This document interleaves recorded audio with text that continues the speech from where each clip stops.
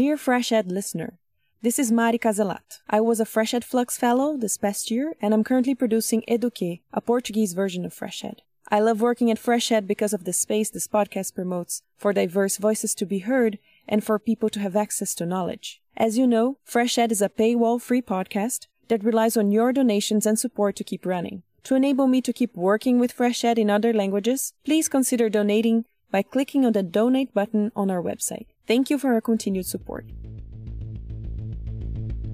This is Fresh Ed, a weekly podcast that makes complex ideas in educational research easily understood. I'm your host, Will Brehm. Earlier this year, UNESCO held a high-level segment of its Global Education Meeting aimed at galvanizing political commitments towards mobilizing investment in education. The goal was to encourage countries to develop strong domestic systems to fund education. Education has been impacted directly because we have seen a closure of all education systems all over the world. 1.6 billion learners have been affected, and it's important that we give attention to what will this take to get us back to normal or to get us back better. Is education financing impacted by the crisis? We have a rather nuanced perspective. We have evidence that education financing is being impacted in a mechanical way, in the sense that public expenditures are shrinking and education budget, which is in most economies the largest, is being impacted. My guest today is Boren Chakran, Director for Policies and Lifelong Learning Systems at UNESCO. He has been working with UNESCO to spearhead the effort to bring conversations about financing education to the highest levels of the international community. Boren Chakran, welcome to Fresh Ed. Hello. Thank you, Will. So, can you tell me a little bit about how COVID has impacted the financing of education worldwide? I think, first of all, we need to say that we are facing a major crisis that is impacting every part of the education system, as it is impacting economies, lives, and health of people. But education has been impacted directly because we have seen a closure of all education systems all over the world. 1.6 billion learners have been affected, and it's important that we give attention to what will this take to get us back to normal or to get us back better. Is education financing impacted by the crisis? We have a rather nuanced perspective. We have evidence that education financing is being impacted in a mechanical way, in the sense that public expenditures are shrinking and education budget, which is in most economies the largest, is being impacted. At the same time, we have seen countries allocating resources to education through the stimulus packages. But this is not the situation everywhere. In most cases, these are high-income countries, middle income, but for low and lowest income countries, we know that the stimulus packages are rather thin or they don't exist. And that means that education financing is being impacted. And we have to look very closely on what does that mean in terms of the quality of education, in terms of equity of education, and in terms of the status of teachers who in some of the education system are the largest part of the budgets. Right. Okay. So teachers take up a huge amount of recurrent expenditures pretty much in all systems. The COVID pandemic has impacted education in middle and high income countries. They might have seen some stimulus money going into education, as in other sectors as well, with these stimulus packages. And then in low income countries, we don't see those same stimulus packages, and we see a general decline in education financing. Before we move on, I mean, with the stimulus packages, are nation states investing a lot of the stimulus money into education, or like what percentage of stimulus money is going to education? We have been watching very closely the stimulus packages and how much resources are allocated to education in this context. The data we have shows that 3% of the resources allocated to the stimulus packages are allocated to education. Of course, this is the reality at the average, but then we can have differences across countries. And when it comes to middle and low income countries, the average is less than 1%. When you compare this to the importance of the education budget in the public expenditure, you see that is it's rather a thin part of the resources that are allocated to education. It's quite surprising in a way. I had no idea. And in terms of sort of in general education budgets before COVID, did we see a similar decline in sort of public expenditures, which would, naturally impact education, or was it sort of a different trend that we noticed? No, it was a rather different trend. Let me recall that in 2015, globally, we have adopted benchmarks that all member states are expected to align to, having 4 to 6% of the GDP allocated to education, or 15 to 20% of the public expenditures allocated to education. And the objective was also that member states will meet the two benchmarks. We have seen that some countries, particularly low-income countries, have been investing more in education and trying to reach the benchmarks, but we were still far from having member states meeting those benchmarks. And when we look at the data, we found that around 47% of the countries are not meeting the benchmark related to the GDP, and others are not meeting the public expenditure benchmark. Wow. So 47% of countries not meeting this GDP benchmark. That seems quite high and a bit worrisome. So, in a way, what impact has this sort of underinvestment in education had on, particularly in low and middle income countries?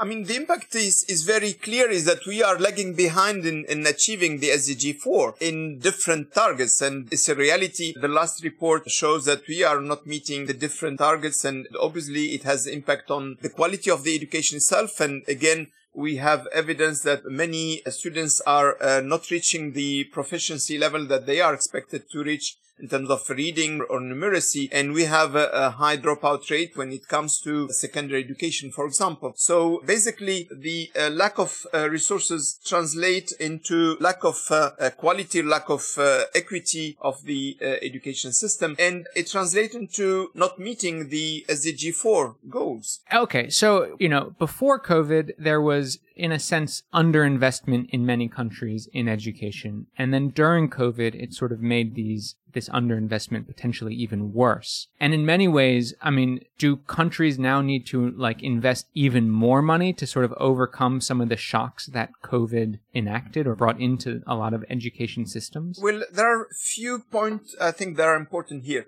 One is when in some of the economies, 97% or sometimes 90% of the budget is allocated to teachers. Obviously, most countries have been trying to protect the teachers' salaries. That means that the tiny part that was allocated to investment in pedagogical resources, in infrastructure, is missing. So that's the first point that we have to consider, is that while probably the resources allocated to teacher salaries are maintained, all what would have contributed to improving and to scaling the access or quality or equity would not be there. The second aspect that is important is that the investment that are being done now on education will determine the quality and the future of the societies, the futures of economies. So if we are investing less today, that will impacting the future. And the last piece I think is very important to consider, that it's not particularly for low-income countries. It's not only the domestic resources that are shrinking. Potentially the development aid is also shrinking, and that will mean less resources allocated to education in those part of the economies and part of the world. So given that sort of situation that you're describing, how can more funding be mobilized, right? I mean, in what way can nation states, particularly low and middle income countries, begin to mobilize additional funding to, in a sense, properly finance education systems? And when I say properly, it's related to sort of the commitments in SDG 4 with this, it's 20% recurrent expenditures on education, or 4 to 6% of GDP spent on education. How might nation states go about properly funding their education systems? I think here we have to think short-term and to long-term.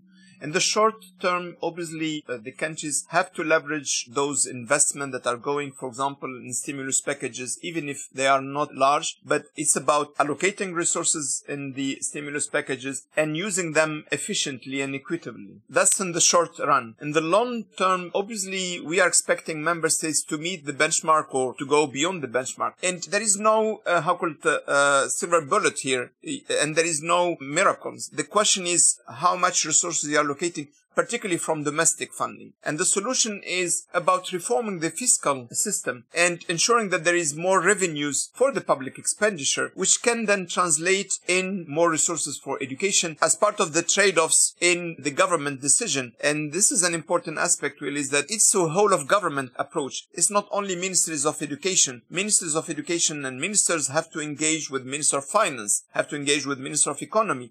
And at the end of the day, it goes to head of governments to make the right trade-offs. And our call and our voice is very bold on this. We need to have more resources for public expenditure, and we have to have more resources allocated to education in that broader perspective. So in a way, it would be something like the government spends a certain amount of money, and perhaps the government might be able to reallocate some money it spends on the military to fund education, right? There might be instead of, increasing the total pie of government expenditures, they actually could reallocate in some way to have a different distribution that emphasizes education on the one hand. On the other hand, they still might be able to grow the pie of the total expenditures through things like taxation, perhaps. Absolutely. I think the question is, first of all, are you able to grow the pie? And that's about fair fiscal system. That's about looking at the fiscality. But then the second is, are you making the right trade-offs? And are you allocating to education rather than to military or to other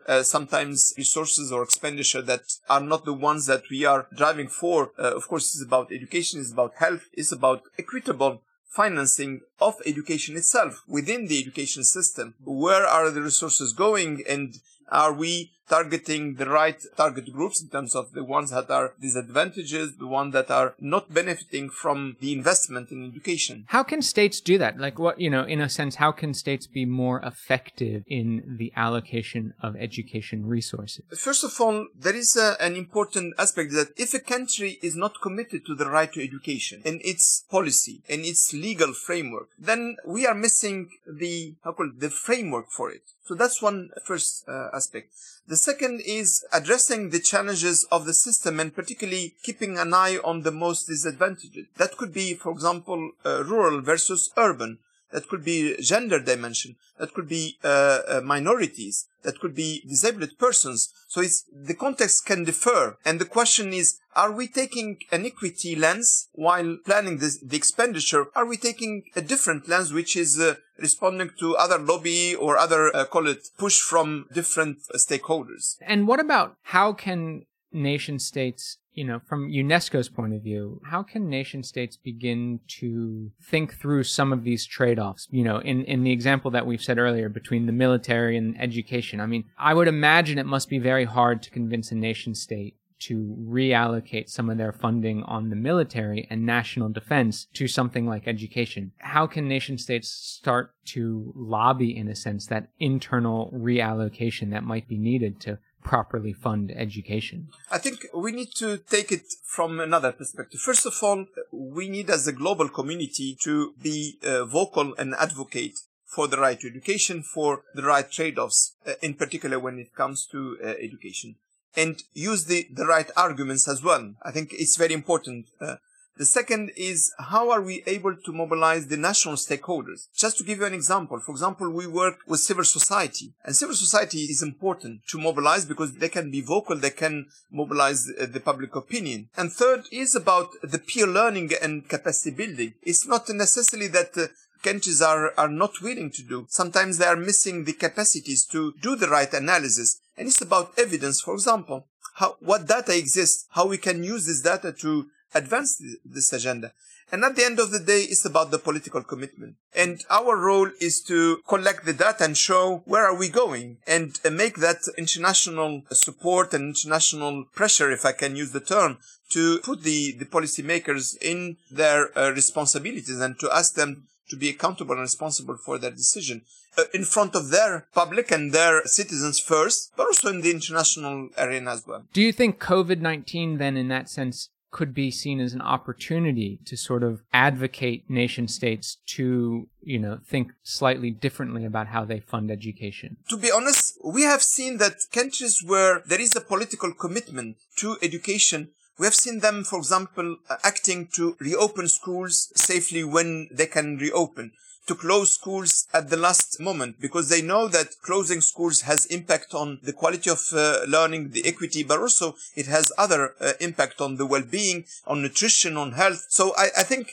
it's first of all a political commitment that has to be clearly taken at a country level. But our role at the international level is to say education has been impacted. For example, we are publishing a report with the World Bank and UNICEF on the learning losses. And we know that the learning losses are real, but they are unequal. And it's very important that we raise the flag that this will require investment in terms of infrastructure, but in terms of teacher training, in terms of programs for the well-being, in terms of education resources, investing in the resilience of the education system. We are not at the end of the crisis. And when you see the data, you see that the COVID is continuing. We have still a million of learners who are out of school. And we know that more than half of the 1.6 billion learners didn't have access to online learning because they didn't have access to internet or they didn't have access to devices. So during that crisis, in that ongoing crisis in many ways, you said that in the short term, nation states need to think about certain stimulus money to sort of,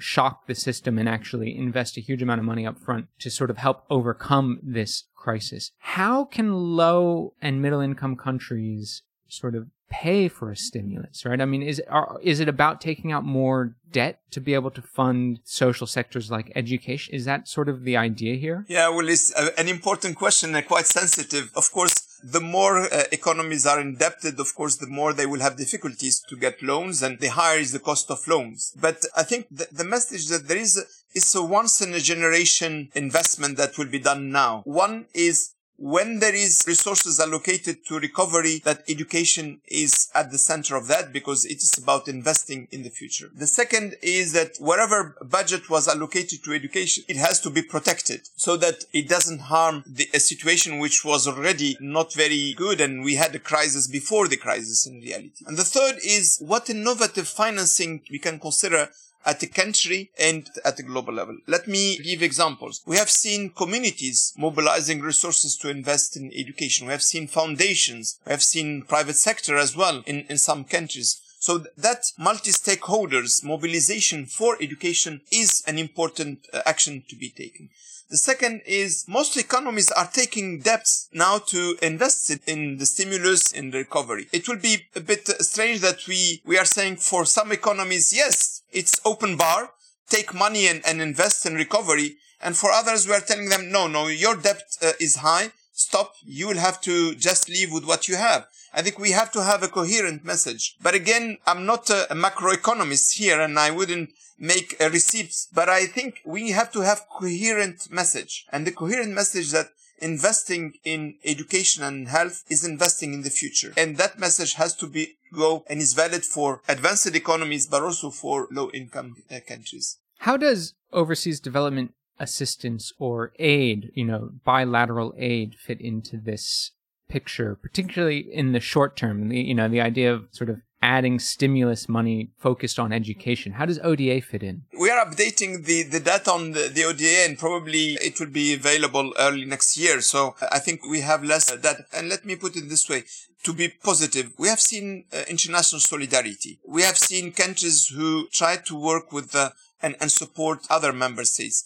Ourselves, we launched a global education coalition that has an aim to leave no one behind and to ensure learning never stops. We have seen also a large movement with our colleagues at the World Bank, UNICEF, and the Education Commission, in the bilateral with the European Commission as well. We have seen a lot of mobilization to support particularly low-income countries. The question is, that's a tiny part of the investment in education. We know it's less than 3% of the investment in education. So the bulk will have to come from domestic financing. And that means, to your first question, Will, is there a political commitment? What are the trade-offs and what are the parameters that are used for the trade-offs? And the parameters from our point of view has to be about rights. It has to be about human-centered recovery, and it's about the right to education. And we have more than 100 countries that ratified the Right to Education Convention.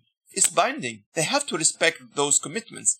And the right to education comes with a price. It's not for free. It comes with the investment that has to be done. And countries who are not investing in education are not investing in the right to education. But that sort of insight and that argument would be valid before COVID as well. As you said, 46% of countries were underinvesting in their education systems in terms of not meeting that 4 to 6% of GDP. So, and those legal obligations of the right to education, pre-exist COVID as well. And so I guess the question is about how is it going to be any different in 2021 now that COVID has happened? I mean, should we really expect that countries will really begin to increase the funding to education and begin to act differently in a sense? As a skeptic, what evidence do we have to think that they're really going to act differently going forward? You are right. In reality, the COVID amplified the injustice and the challenge that we were facing. So it's not a vector of relief or of improvement. So it is amplifying, it is accelerating in some cases the inequities that we have seen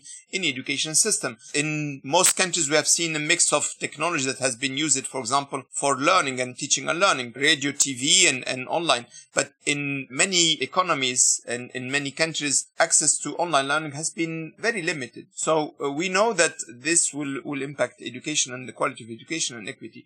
Now, what is changing? First of all, there are some good indicators. If I would like to be positive in this case. One is that never before have we discussed the issues of fiscality in education context. And we have the Paris Declaration that was adopted by member states. It's an opening to look more seriously about how the fiscal system is functioning in every country and where the resources can be raised from the domestic financing. I think it's a very important message from the international community, but also from member states. And we had head of states joining the event. So I think that's one important indicator. The second important indicator is that even where there are less resources in the stimulus packages, there is an attention to education in the stimulus package. And I think it's a positive indicator. Usually the economic recovery will be more for companies, for investment in infrastructure. So there is an opportunity.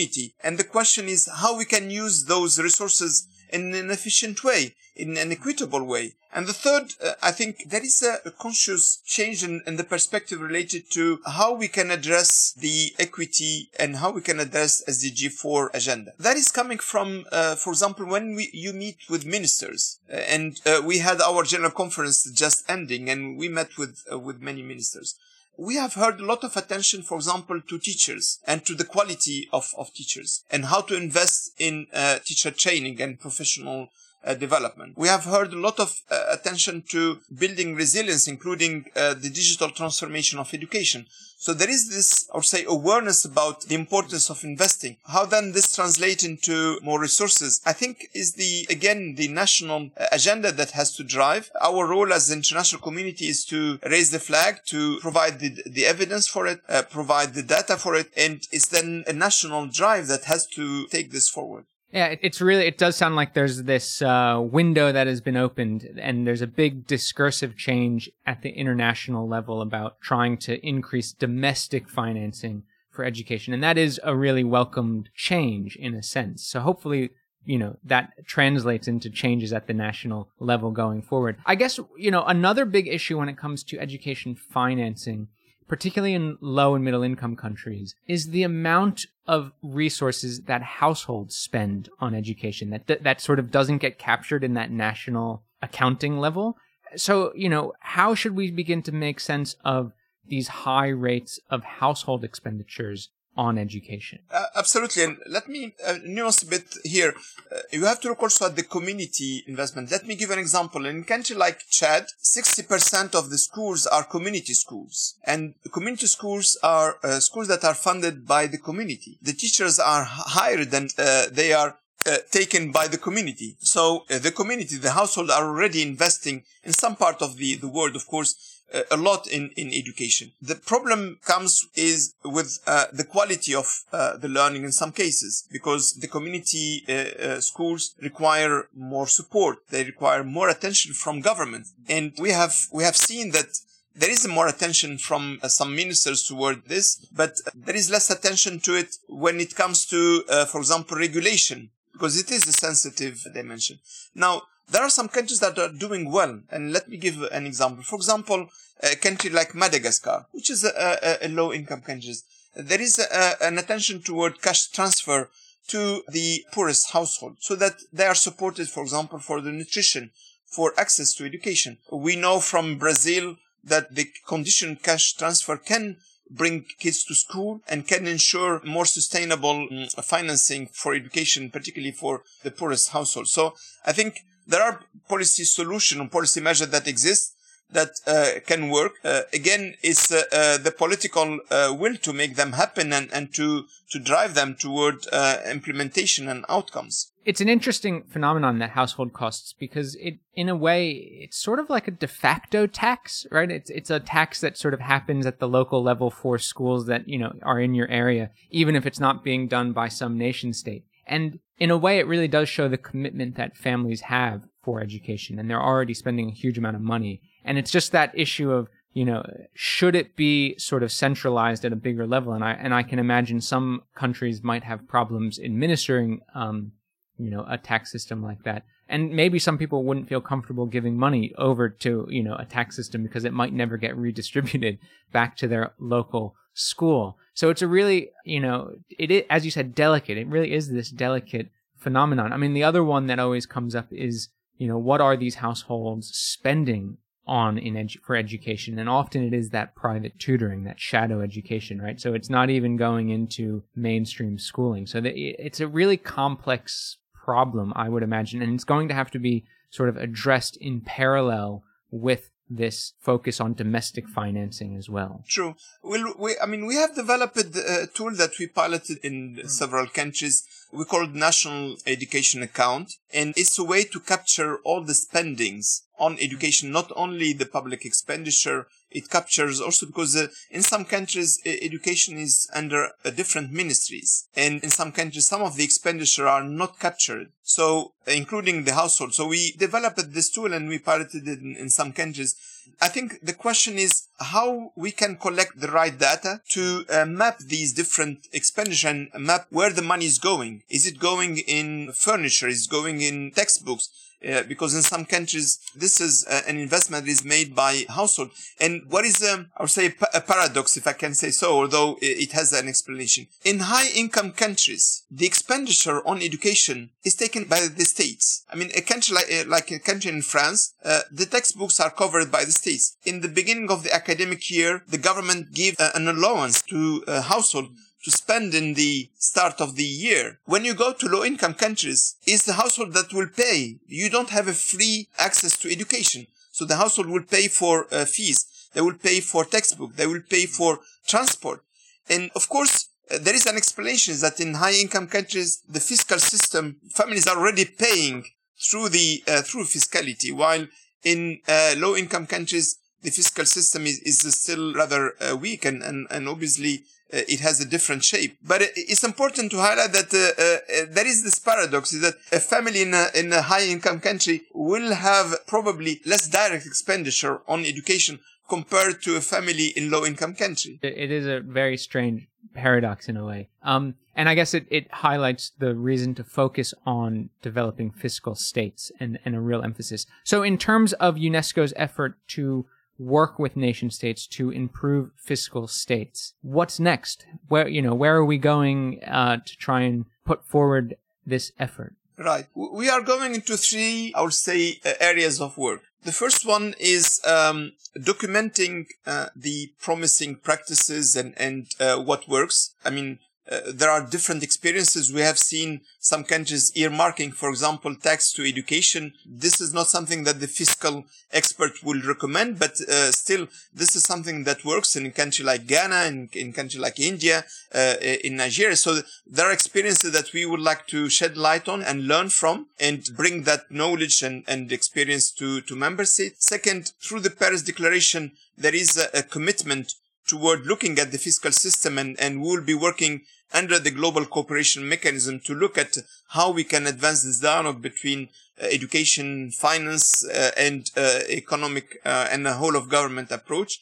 And this is the work that we'll be doing. And third, we will be And we are collecting data and watching how much resources are going to education, both in terms of GDP and public expenditure. But our eyes is open on the stimulus packages. We looked at how much resources, we looked at the measures, and now we will be looking at where the resources are located, how they are used, and where is the outcome. It's, as I said, it's an important aspect of the work we are doing.